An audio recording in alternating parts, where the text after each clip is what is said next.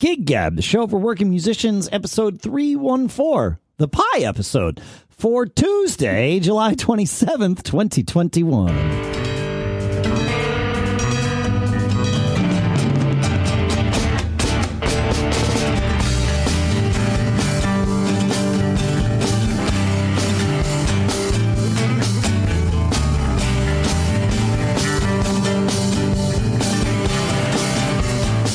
Greetings, folks, and welcome to or welcome back to Gig Gab, the show by, for, and about working musicians.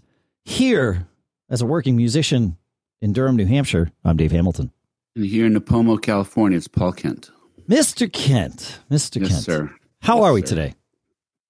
How are we today? Well, emotional week last week. We played those last two gigs with Steve. Yeah. I think anyone of the listeners, and several listeners are connected to me on social media. My puppy passed away this yesterday. Sorry, and man. so, yeah. So that on top of, kind of this roller coaster of emotions of Steve moving away, it's, we go through these moments in life where we have to deal with, especially as creative people, we're like, what does this mean to me? Yeah. How does this wash over me? And, we feel these things deeply. But I did want to share with you, we had these last two gigs with our 20-year bass player, and friend and brother and confidant and, barrister, the first gig was an outdoor gig. They were both outdoor gigs, but the first gig was a concert in the park. Yep. I'll start by saying it was kind of nice because it's a series that usually does about 8 or 10 of these, and they only were going to do one, and they wanted us. They didn't just ask us; they wanted us. That's awesome. So it was an honor, to kind of have that feeling, and it was actually, it's an event that we have been a little bit on the fence, just because the logistics are weird of it. When we play, it's outside. We're in the shade, but there's a huge bright sunshine. It starts at 6:30, so July, August, it's it's kind of high sun still. Yeah. And then people sit about 50 yards away from us in the shade, So that they can too be in the shade. Yeah, I've experienced this. It's a weird thing. Like, it totally makes sense, except it's still weird.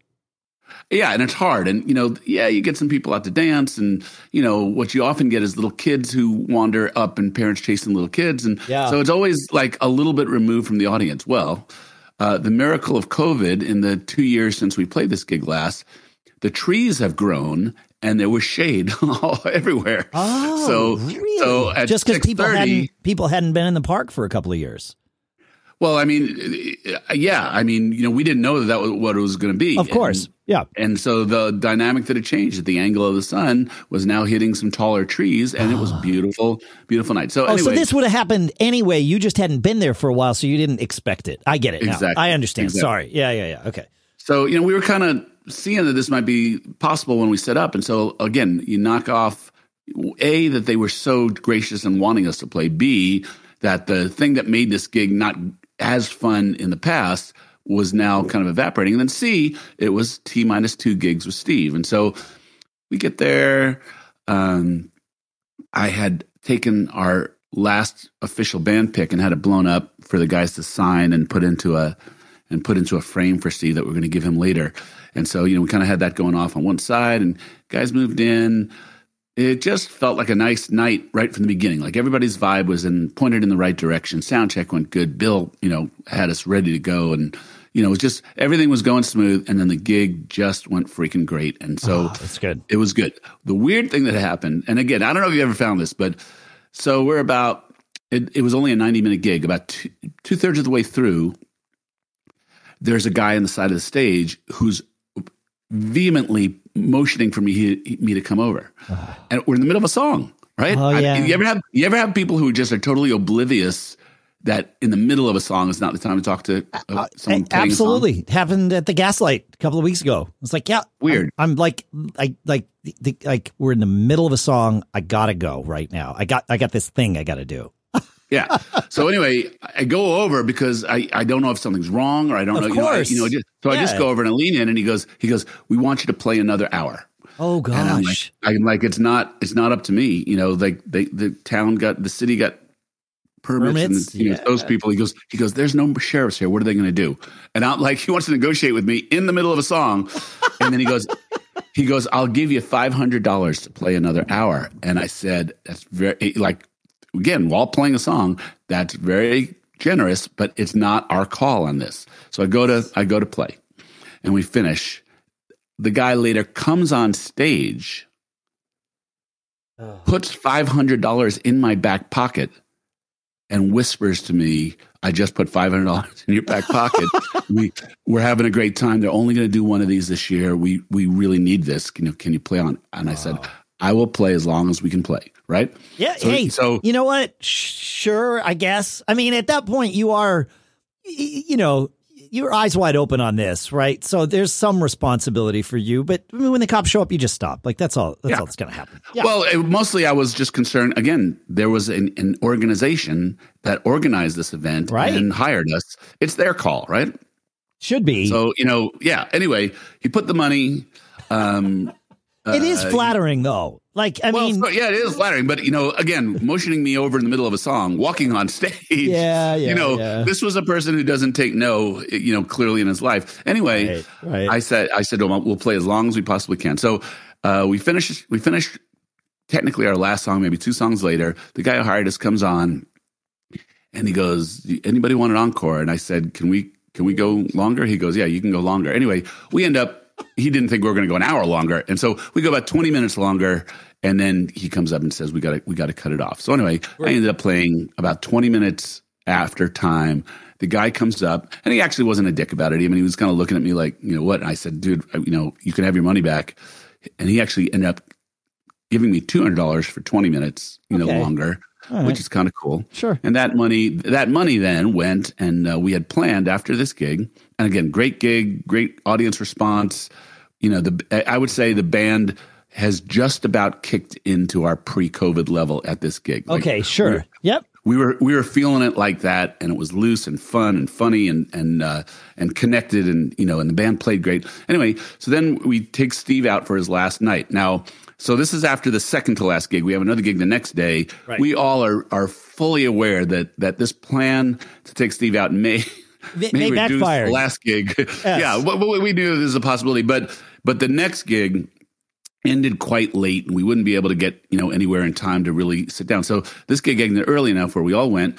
I had invited a couple of Steve's friends from other groups that he played with. We ran into some people we know. Nice. Drinks were flowing. Tears started flowing. And it was a really nice night. I mean, there was all these acknowledgments. We told stories about his time in the band. It was about as sweet an evening, and he was touched. And he's not a very emotional guy. And I could tell he was starting to feel that loss, I guess, of him walking away from something that he had put his heart and soul into for so long. So anyway, that's that night. I think it ended we probably got there about 9 maybe, and it ended around midnight. Yep. One more gig to do. And so we go, the next gig, we show up around 4:30. Everybody's good. Even he was good. He was, drank a lot of Jägermeister, yet he's a freak of nature. And, he shows up spry. Everybody was great. And then we play this gig that we've played for many years. It's kind of it's like a ticketed thing at a winery. And, okay. Music in the Vineyard at a really nice winery called Fortino Winery. Beautiful stage. They built this big event center that's primarily for weddings, but it's perfect for these types of events. Huge, sure. Huge stage. And anyway, they sold 650 tickets. It's one of those things when we pull up at about 4:00, there are already people in line to, even though the doors weren't open, and you just get a buzz from that. That awesome. People are so excited about it. You just get a rise that everybody's going to be into it tonight. So, there were probably 50 people in line when I got there, and the gates weren't open yet. So, and it's a ticket event, but you kind of walk in and claim your table, so that's why they're in line early. So, right, yeah, of course, yep. So, first come, first serve is a nice thing in those scenarios. Yeah, for the band, not necessarily for the people attending. But, yep. And again, it's one of those things where when you walk in and the sound is already set up, and you literally don't have to lug anything. You can just hear the sound system's tuned really nice, and and you can just kind of lay into this soft velvet glove of a well prepared stage. Yeah. That's what it was like. So again, everything's kind of going our way. No weird problems to solve. Everybody's on time. All the little things that lead you into a stress-free gig. Yep. And lots of fans out to say goodbye to Steve. Like I said, 650 tickets is a sellout for that place, and the band was just monstrous from downbeat. Oh, that's great. And as the night goes on, and we can all kind of feel where we're going, and I made one public announcement about it being Steve's last gig with us early in the gig, and then I kind of did a little deeper dive when I did the band introductions that kind of got everything going, emotionally on stage. Yeah. But instead of emotionally weird and sad, it was just like everybody we're going to take this last quarter of the show as far as we can freaking go. And the band was just on fire. The horns were, I'm going to talk about the horns in a second. The horns they always play great, but they were fun. Yep. Even the guys who live in a shell came out of their shell. They were all over the stage. Mendoza, who's my tenor sax player, who's a great entertainer anyway, he's hopping across the front of the stage. And, there was a vibe of craziness that is actually my dream of how the band should be every night. Steve, who's, famous for playing with no shoes on. Right. We played the last couple songs. Everybody in the band took off their shoes. That's the only way to play, by the way. I'm just saying, Steve has been right all these years, and it was nice that you guys finally caught up to him. So, yeah. And he actually said that of all the things we've done to pay tribute to him, that actually meant the most to him. So, and again, it was just one of those things, when your band hits the potential that you as a leader, or even you just as a bandmate, that you have, it is such an amazing feeling. I mean, literally, generally you play with guys and they can play, right? But you have nights where you blow away the audience. You have nights when you're good with the audience, and but when your whole band, nobody's talking over each other on the mic. Yep. Just everything kind of clicks. I think that's why we do what we do, right? In quest of those nights. Oh no, you're right. You want those moments. That's the beauty of live performance. I also love the moments where there's a mistake and everybody sort of has to come together non-verbally, usually, to remedy it, right? Like that. Those are for a very different reason. Those are also fun moments because I like that nonverbal communication that has to happen. But it's even better when it's happening for the reason you described. We had a gig like that. Our first gig at Broadway Studios with the Macworld All-Star Band had that vibe going on where everybody on stage was there to impress everybody else on stage. It was a competition, but not really. It was more like, oh, well, he brought his A game, so now I got to bring my A game. And it really, the whole band just lifted up with that. And the crowd knows it too when that's happening. That's a wonderful thing. We had that, our Bitter Pill gig on Saturday. We played at this, at this place called Eastman's Farm where we played before. It's an outdoor thing. Same kind of thing. We get there. There's already people, seated at tables waiting for us to start. And we got good sound going. And then things, we actually had a sort of a weird start to the gig. It was as though we hadn't played for many weeks, even though it had been only 6 days since the last gig we played. There were some interesting little foo bars early on. We just weren't locked in. But then suddenly we were locked in for the end of the first set and certainly for the entirety of the second set. And it was the first time for me that I felt like everybody in the band was interacting with everybody else in the band. We were moving as one, as opposed to, each person doing their thing, and occasionally 2 or 3 or sometimes 4 are locked in. It was just everybody was there and aware of what everybody else was doing all the time. And that's a magical thing when that can happen. And of course we get to the end of the gig and my feeling is okay. And I talked to Billy afterwards and he was feeling the same way. He's like, we slayed it. He's like, we really were moving as one. And he's like, but it still wasn't good enough. I'm like, oh, absolutely. It always can be better, right? There's always more to go. But being excited about that, where, you leave every gig, you leave thinking there's more to do.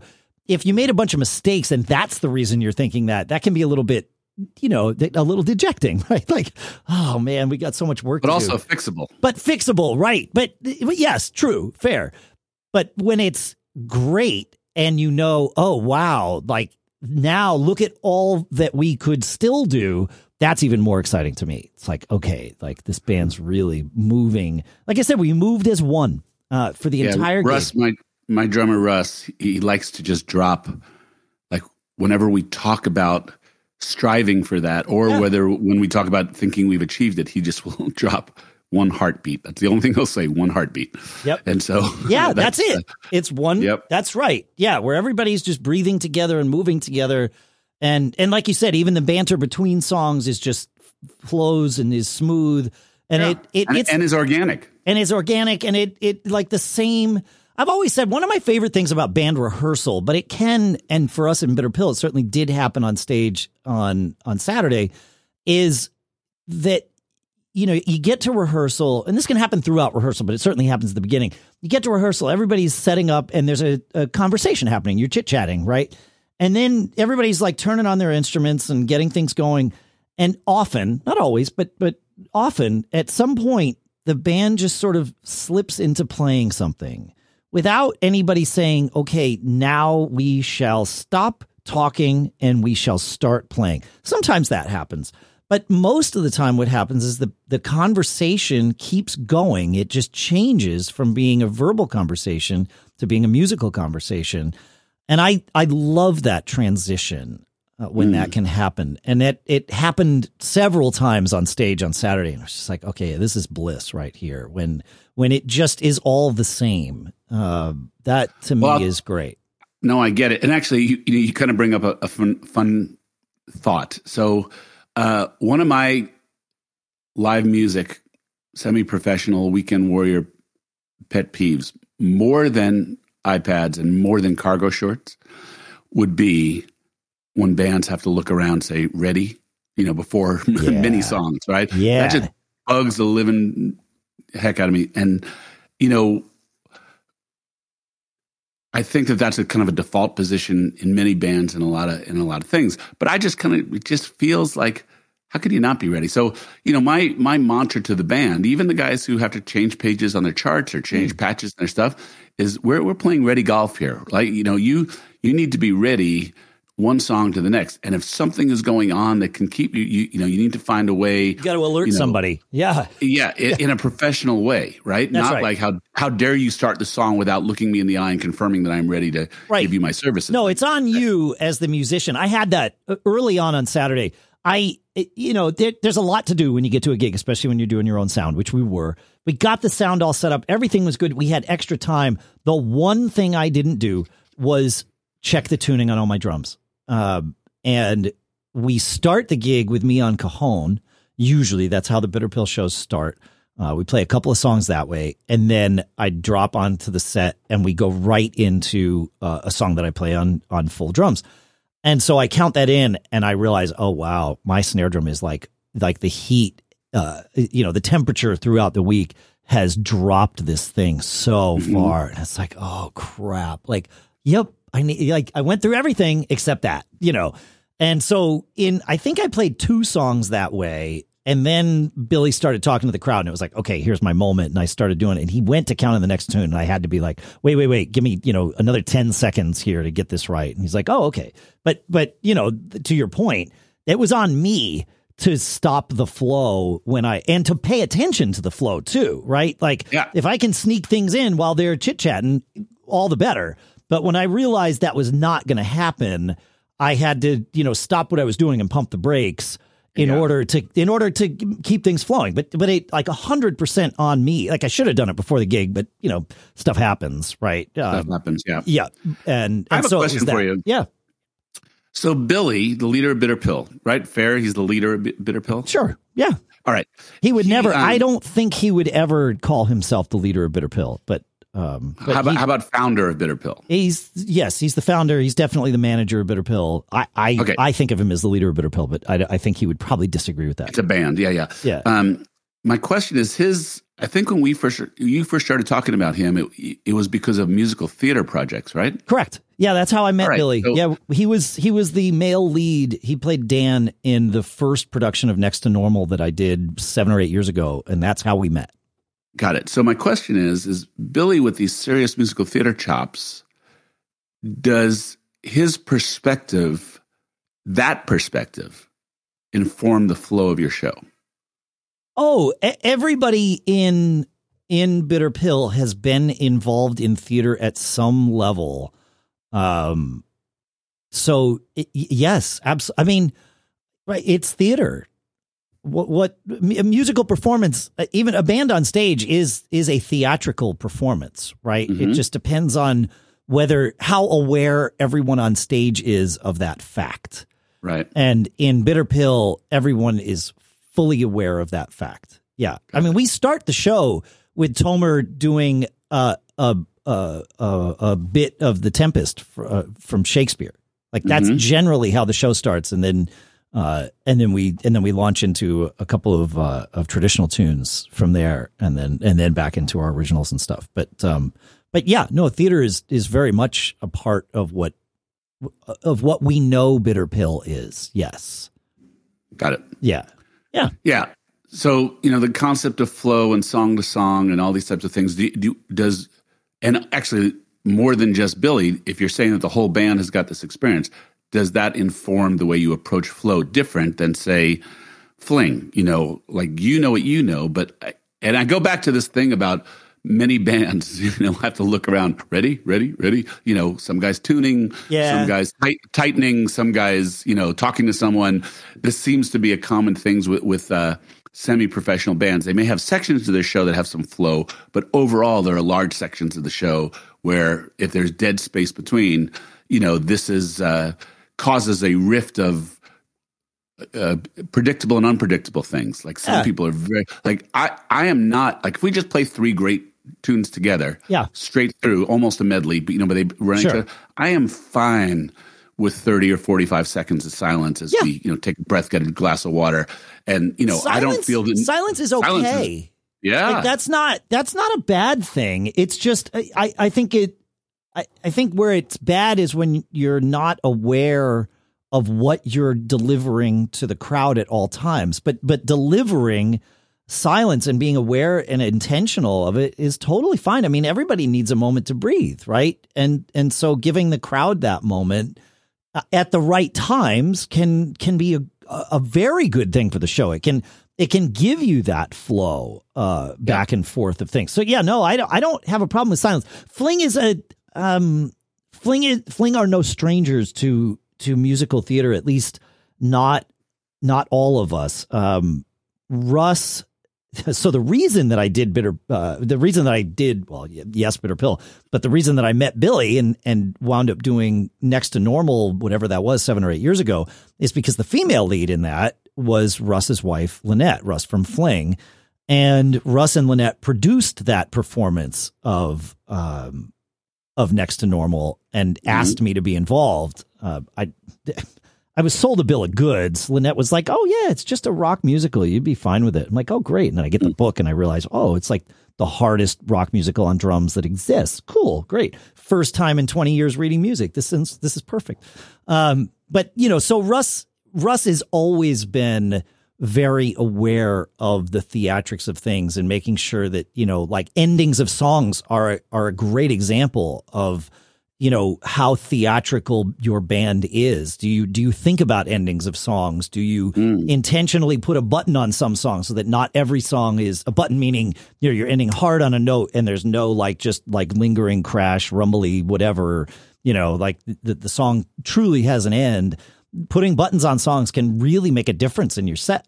And so, it was funny. We, in Fling, we cover Pinball Wizard.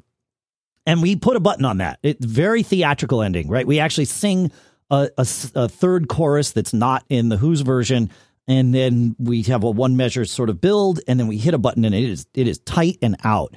And when I wound up doing that song with the cabaret for New Year's Eve or whatever with a bunch of theater people, I sang it, and I said, "Oh, let's just end it this way."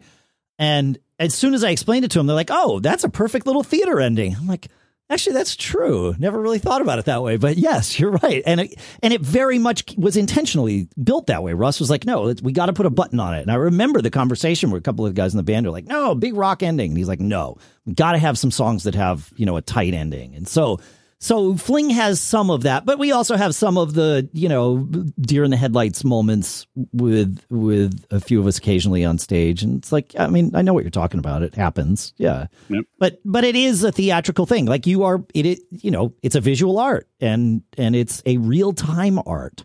So you have to manage that time, because if you don't, no one will. Or people will, and then they'll lose interest in you if they are left to manage their own time all the time. So, well, this again is democracy's on versus off stage, and a front person's role. Yeah. And how a band handles the approach to that, right? So I don't think any band succeeds as a democracy on stage. I would tend to agree with that, but but whether it's implicit or expressed, sure. Yeah. So in my band, it's always been the same. And the guys, we don't generally have the problem of a guy saying some random thing on mic because they see someone they know in the audience, type of thing, right? Sure. It's whether by design or whether by good fortune or good training, our guys are pretty focused. We pretty much go song to song to song. Space in between songs, they know that I may or may not, and so that's a place where the follow the leader is a really that's part of my creative joy of conducting the flow of these things, right? For sure, somebody needs to. Yeah, somebody needs to be the conductor. I mean, you can have different people count off different songs or whatever, and that's fine as long as everybody's aware of how that might work. But right. But there, especially when you need to have a default conductor of the flow of the evening, even if that person's not necessarily the conductor of the band, right? Mm-hmm. Somebody needs to lead the evening, and that's the front person, whoever that might be. And I've seen it. I've seen wedding bands where the leader on stage is someone that the crowd probably doesn't even notice. I remember watching at my brother-in-law's wedding, the bass player was clearly the leader of the band. He had a mic set up in front of him, just like everybody, but I never heard what he said into that microphone. He was talking into that mic into everybody's ears all night. Yeah. And it was like you could see as one song was coming to an end, he'd just go up to the mic while they were all still playing. Or maybe during the rumbly ending of a song, if in fact that song had that kind of thing, and he would, announce whatever was going to happen next. I don't know if they had a set list or not. It didn't really matter. The show flowed, and that's all that mattered, and he conducted that band stealthily. It took me a little while to figure out what was happening. It wasn't obvious out of the gate. It was like, this is interesting. This band's really well oiled. They're just moving without even communicating. It was like, no, wait, no. There's communication happening. It's that dude. He's just stealthy. He's just stealthy about it. He wasn't a performer in a animated sense. He was a performer in that he played the bass lines real well, but you can certainly have the persona of a bass player that is, almost wallpaper, right? The guy that's just holding it down and being real steady Eddie and doesn't need to be the flamboyant front person because there's 4 other people on stage filling that visual space, right? And so he was just there doing his thing. And then finally it was like, oh, wait. He's doing more. I see. Yeah. This is interesting. And then for a long time, all I did was watch him because it was interesting seeing how he did stuff. But I think you got to have somebody like that everybody falls to as a default. It can certainly, like in that band, if one of the front people saw something happening in the crowd that they wanted to react to, my guess is that happened throughout the night and the band followed them as they should. But that bass player was the fallback in any given moment. If there wasn't anything happening, he needed to make it happen, and he did. So so it's interesting. I think about that a lot. That how theater chops are good in a rock band. I think it's important. I also think about in-ears a lot. And I want to tell people about. Well, I do. It's true, and I actually have some things to say about that. But an inordinate amount. What's that? An inordinate amount. An inordinate amount. It's true. And I'm happy that our sponsor this week makes it really easy for me because I love talking about in-ears, and Ultimate Ears Pro is our sponsor again this week. I'm super happy to have them. And what I'm really happy about is that to celebrate the return of live music, Ultimate Ears is offering you, Gig Gab listener, 20% off of any UE Pro in-ear monitors from the UE7 and up. 20% off with coupon code GIGGAB20. So that's GIGGAB20. This is only good for a few weeks here. So get on this. I tested it. It works. The coupon actually applies. Like, not that I thought it wouldn't, but we always test these things for you before we tell you about them. And it was just, I guess the reason I'm saying is it's amazing to see that kind of a discount on Ultimate Ears Pro stuff because I'm not used to seeing that when I go and like shop for things there. They've got, you know, both Paul and I, we both use the Ultimate Ears. You use the UE7s. I use the UE11s. If I've got that wrong, tell me. They stand by their stuff. I used the UE7s up until I got the UE11s maybe 4 years ago or something. And they've been fantastic throughout the years. And I'm blown away by the quality. They make it really easy to get things serviced. In fact, I just sent in my UE11s for service, which they'll take care of for me for $99 because that's how they do everything there. And now what they have that they didn't have when I got mine, but now they've got the UE Switch interchangeable faceplates so that you can change the way your ears look without having to like send them in to UE. You can get interchangeable faceplates and put them on. You can have different ones on each ear or mix and match to whatever your outfit is. We're talking about being theatrical. We talked a couple of weeks ago about your costume. Well, your in-ears become part of your costume as well. They should. And the UE Switch can do that. But for now, please remember, go to pro.ultimateears.com and use our code GIGGAB20, GIGGAB20 to get 20% off UE Pro in-ear monitors from UE7 Pro and up. And our thanks to Ultimate Ears for sponsoring this episode. Paul, the next thing that I'm excited about is one of the movies that I saw during South by Southwest, the Under the Volcano movie about George Martin's Air Studios down in Montserrat. That movie is something y'all are going to be able to watch in just a few weeks. In fact, you got to order your ears before you watch this movie because this movie comes out on August 17th on streaming services. And I think the ears deal ends right about that time. So order your ears, make sure before you can watch this movie. But they say it's going to be out on streaming services.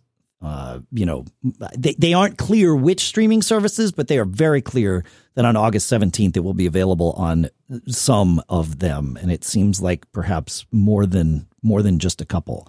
So I'll put a link in the show notes to my review of it. Yeah. From back when I watched it in March. But that was a great movie. And in fact, I didn't get to watch the end of it. I'm really looking forward because I had a gig that afternoon and it was a limited viewing window. I got to go to South by Southwest from my living room, but they gave us limited viewing windows for these things. And I had to leave with about 15 minutes left in the movie. So I did not get to see the end of it. It may or may not have played in my living room. My wife may or may not have watched it. I don't know. I wasn't here to control that, but now I get to watch it on August 17th. So, well, probably not the 17th because it's a very special birthday in our house that day. So, and if I share whose it is, I'll probably have to move. So I might watch it on the 18th or the 19th, but certainly by that weekend, I will be watching the end of Under the Volcano. Yep. But great movie. I love movies like that. But this is the one that had, Sting and Dire Straits and Paul McCartney and the Rolling Stones recorded Steel Wheels there. They were the last band to record there before the hurricane came in and took it out. Elton John was there. Duran Duran. Obviously, George Martin's in the movie quite a bit. Giles Martin was interviewed for the movie. George's wife Giles' mother was in the movie. I think that was the right person. I'm getting that right. I don't know. But yeah, great movie. So The Police, I think I said The Police. So anyway. You did. Cool. There's another thing to watch, Paul, and that is McCartney 321. You've seen this? Gosh. Heaven. Absolute heaven. Yeah. I shared the story, I think, on this of the tour that my family got to do of the Love Theater here in the United States in Las Vegas. And as part of that tour, they let us go into the studio there, which they call Abbey Road West. They call ARW because it was sort of, the mixing room was built to be very much like Studio 2. And while we were in there, the engineer was like, well, you've heard the raw tracks, right? And I'm like, no. He's like, oh, you're a friend of Giles. Like, of course, I assumed you had. I'm like, no, we don't sit around. He doesn't have these on his phone, at least not from what he tells me, you know. And without even a breath, suddenly we were hearing like the isolated harmony tracks from something. And it was a very emotional reaction for all four of us in the family. It's a thing we'll never forget. I'm pretty sure all four of us were in tears like instantly. And there are many moments like that in this McCartney 3-2-1 where they're just talking about a song, and Rick Rubin, it's just Rick Rubin and Paul McCartney, and Rick Rubin will just like bring up a track, or McCartney will. And suddenly you're just in the middle of this, but hearing, you know, either something isolated or something highlighted, that a mix that you have never heard before. And it's just the two of them playing in there saying, oh, check out this and check out that.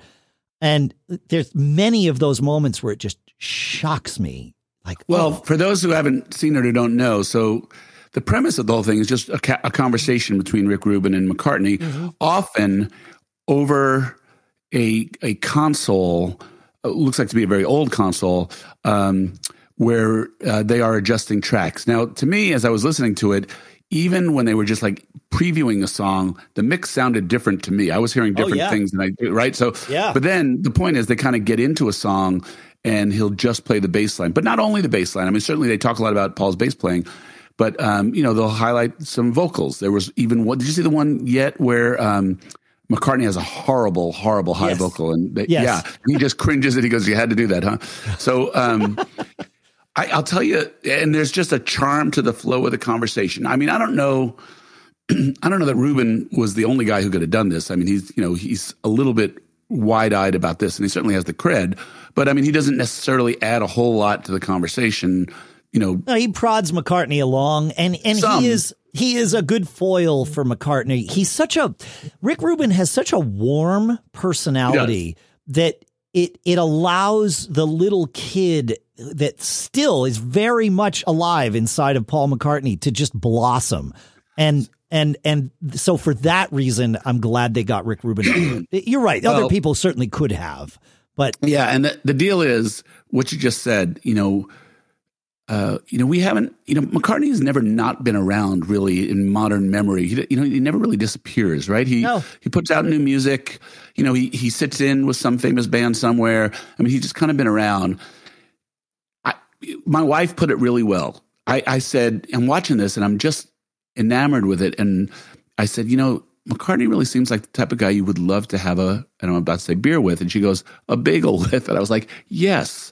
You would sit down with Paul on a Sunday morning and just have the most beautiful conversation.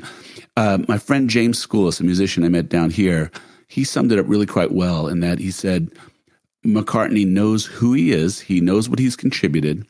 He genuinely is a fan of the Beatles now. And he says this many times. But I think this concept of he has a very McCartney-like way of, he never says we were the greatest band. There's never anything overly boastful about it. No, but he doesn't hide like we were the Beatles. He doesn't hide the fact. It's delivered in such a way that makes you go, "Holy crap!" And then he's always been okay. The way I've thought of it, whenever I see him, and this epitomizes it, is that he is very comfortable being Paul McCartney. Yeah, and he like eyes wide open. He understands who that is, the persona Paul McCartney. He's fully aware of what that means to the world and all of this, and he's totally okay with it. Like some people might call it a little egotistical at times because he's not humble, but that's okay. There's no reason for him to be humble. He's not a dick about it either. He's just like, but that's the thing. There's in no way could you say he's a dick about it. No, never once. But he acknowledges exactly who he is and what he's accomplished. And also acknowledges the mistakes that he's made. Like you said, when they bring up that one vocal where he just like goes for a note. And this is on the record, too. Like, this wasn't a buried. I mean, it was buried in the mix, but it was not muted. I don't think it's there. And he's like, oh, gosh. He's like, we didn't always get it right, did we? You know, a good example of this, they're talking about that symphonic build in A Day in the Life, right? Yeah. And how, he just said, start at your lowest note and go to your highest note. And all these trained musicians were like, but where's the chart? We don't do it that way. And Ruben asked him, what was that like? He goes, the engineers were like, what are you doing? And he goes, well, he didn't say we were the Beatles. He was like, after the amount of success that we had the freedom to kind of push people to think out of the box. Yeah. And he talked about how, they never wanted to be bored. That was one of the main things that spurred the innovation that they have. And I gotta say, there's 6 episodes and I finished it last week, and especially listening on the multi-tracks as they're writing the faders and bringing out some of the little things that you don't hear, all that well in other things, right? In the standard mix, you really get a perspective on these types of things. It really is, a karmic convergence of magic. I mean, that these 4 kids from this working class town were able to, and again, certainly Martin did a lot with him, and he acknowledges it very explicitly. Oh yeah, he acknowledges a lot of this stuff. He acknowledges the stuff that different people play different instruments on, in different tracks. McCartney, but he says it kind of matter of factly, not. He's matter of fact about it. That's what it is. He's not dickish. He's not humble. He's just matter of fact about it. That's right. He's talking about.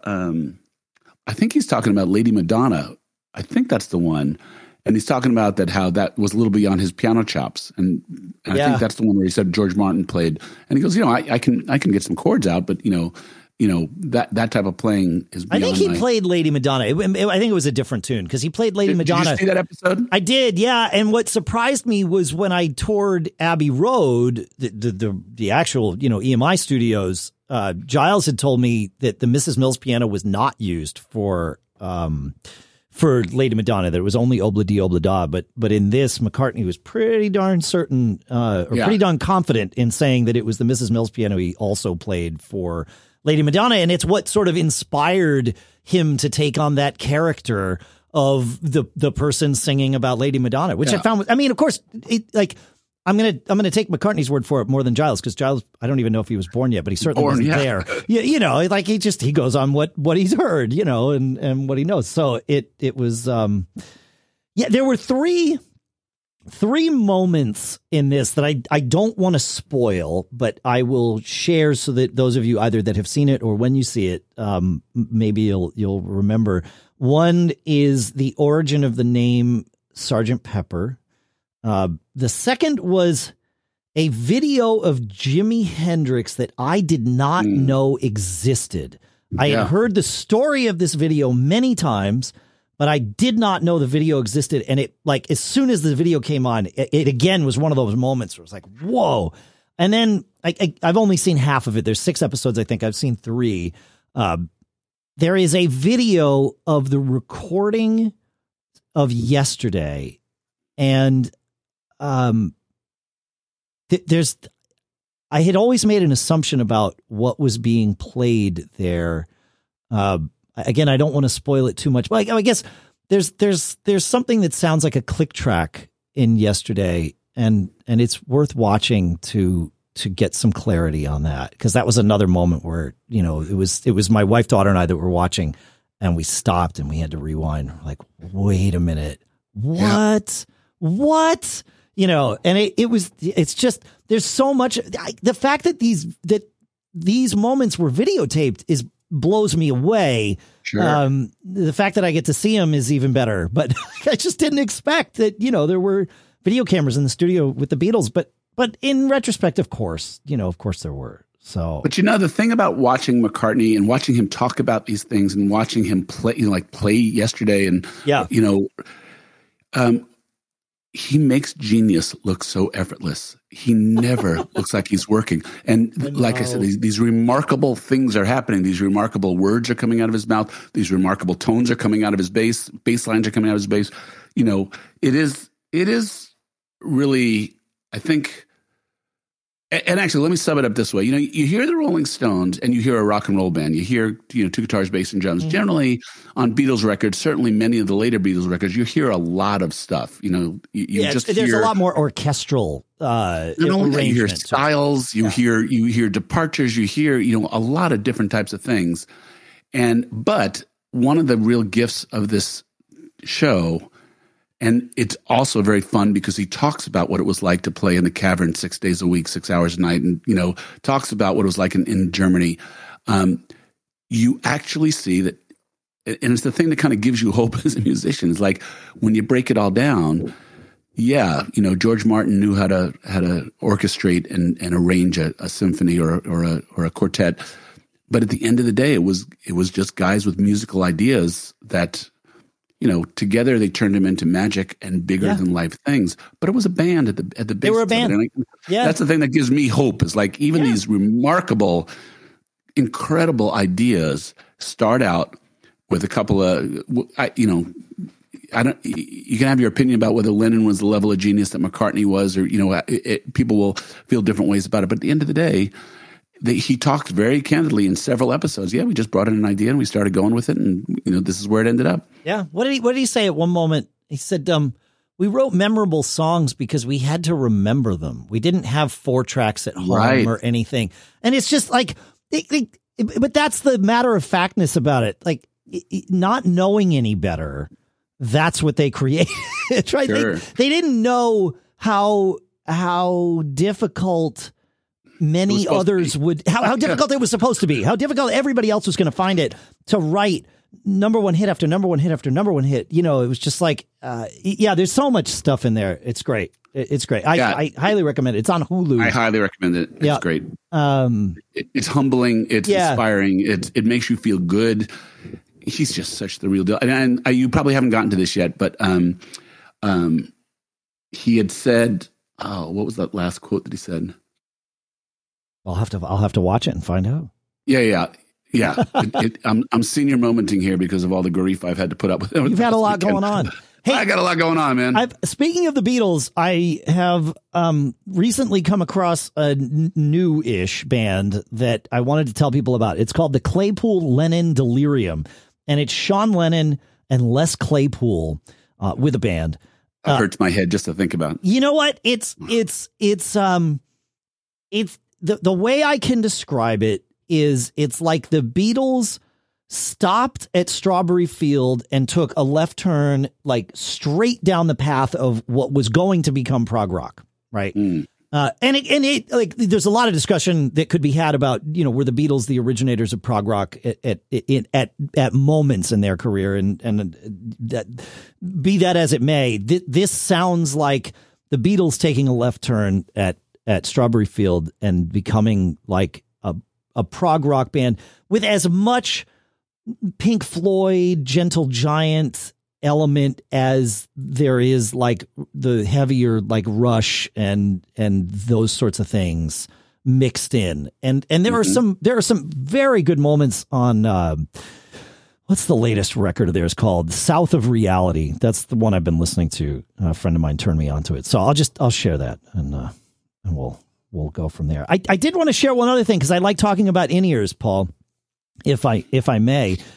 Fling has been, I believe the last 4 rehearsals that we've done, everybody in the band has been on in-ears. And so much so that the only sound you would hear in the studio if you were here is drums and vocals. And it's really been interesting. The first thing I noticed was how much less fatigued we were as a band after we normally rehearse about 2.5 hours, let's say. We went 3.5 hours the first night that everybody was on ears and we weren't using speakers at all. And we were all still energetic, and that has remained since that first time. It's amazing how much, especially the low end, I think, of the bass winds up fatiguing the human body. Just that, that constant low frequency sound it's really interesting. But of course the mix, everybody has a super clean mix. Everybody's learning to figure out the way most people, and Aaron and of course I have been using in-ears for years. The rest of the band is brand new to this. And so they're figuring it out. They're figuring out where they want their mix. The guitar players are both using a variety of different amp simulators. Russ got one of those Strymon. What was the Strymon pedal that you were talking about? The one that's an amp simulator? Yeah. I know. Iridium. The Iridium. Thank you. So Russ has the Iridium, which works out great. Mike has been going through a few different things, but the first thing he tried was that Joyo American pedal, which simulates a Fender amp. And yeah. I'll tell you what, man, for $40, I'm going to buy one of those and put it in my security blanket box and take it to gigs for if somebody ever has an amp die, you can just run it through the PA. Joyo has like 50 pedals. I have the Vox one. Okay. Yeah. You go back to that conversation about how there's this whole layer of stuff at really reasonable prices in all categories of music instruments. Yeah. Those Joyo pedals, they sound great. They're solid. Yep. The only complaint I would have about it is that they don't have a channel switch. So you can't, like the Strymon Iridium, Russ is able to, just like he would on an amp, set up clean and dirty and switch between them just inside that pedal. That is not something that you can do with the Joyo. But, you could buy two of them for $80 and have two amps. Set up one, and you can set up one for your clean sound to be the Fender and the dirty sound to be the Vox. And, that's not so bad. So, it's pretty amazing. And how well the sound is. We have a gig coming up in September, and we've got another band playing with us. And the guys are saying, if that band's not on in-ears, we're going to have to set up monitors, because we're doing the sound for this gig. We're going to have to set up monitors for them. And of course, in the back of my head, I had already decided we're definitely setting up monitor wedges. Like this is three of us in Fling. It will be our first gig live with in-ears. There's no way I'm not having a safety net. Even if we set up the monitors, tune them and mute them, like I want to be able to have them there if those guys start freaking out. So, because it is different, as my friend Paul here can attest. It is different having in-ears, and so not having that safety net. There's something wonderful about not having that safety net. I've been living that way for a long time, at least from behind the drums. I never have a monitor wedge. In fact, I had one at one of the gigs we played, that Exeter Fest that we did, where the guy came and yelled at the sound man. They had set up the stage sort of traditionally with a monitor wedge back by where the drums would be, and I just muted that because I didn't want all the extra sound around me. But other than that, I haven't had a monitor wedge, anywhere near me in years, and that's totally fine by me. But I'm used to it. Like I'm okay if something happens to my ears. Like I know I can get through the rest of the set and then sort out whatever the heck's going on at that point. So, but not having any wedge anywhere on stage would probably freak me out a little bit. Because anything can happen, so, but yeah, it's been really interesting. Now I got to get the Fling guys to go and take advantage of the Ultimate Ears deal, because they are using the Mackie MP320s as their ears, and everybody's been very happy with the mix they're getting with those. They're the universal fits that I've talked about a few times, but with this deal here, maybe it's maybe it's time to get a couple of the guys into the custom fit realm. So that's what I got. So there's hope, but I think, and I know I've said this to you. If you're going to be rehearsing up a new bass player, I would take that opportunity. I would recommend to you to take that opportunity and rehearse with in-ears to give yourself the opportunity to dial those in a non-gig environment. No, I get it. And Nick actually just announced that his Zappa project is kind of pushing him. He would have been the last guy I would have thought would have gone there, but if he's over the hump, we have a chance. I was shocked that Burke in Fling, our bass player, was willing to go in-ears. Like I just assumed he really likes the sound and the feel of his bass. And I get that. Like there's a feel to it that is different when there's no speaker, you know, it literally goes away. But he was like gung ho for it. It shocked me. But, you know, maybe he'd been doing a lot of playing in headphones throughout the, you know, the pandemic and stuff. So maybe that helped him adapt, you know, in a way. I don't know. I didn't spend a lot of time questioning it. Let's be honest. I was like, he's in, he's all in. We're all in. Great. Let's make it work. You know, and the guys keep thanking me. They're like, thanks for setting us up and, you know, figuring out, helping us get our mixes right. And it's like, oh, no, this is definitely self-serving. Like, there's no question. Yeah. I am happy to do it. But also, it's my way of giving back, because my first year of using in-ears, I must have been a disaster to the band I was playing in. I was playing in, I guess we had changed from the Responders to Route 66 at that time. It was just at that cusp. And I know I drove those guys crazy trying to deal with my, you know, get my in-ears right and experimenting and figuring it all out. So this is my way of giving back. You know, one of the ways I'm happy to give back. So there you go. Yep. All right. That's what I got. You got anything else for today, man? No, it was a lot of stuff today. Yeah. Interesting stuff too. Yeah. We covered a lot of ground. Chat. We covered a lot of ground. Yeah. Thanks for hanging out with us, folks. Feedback at giggabpodcast.com is where you're going to find us. And I'm sorry again about your dog, my friend. Hope you have an all right week. Thanks, Dave. Always be performing. You too. Thank you.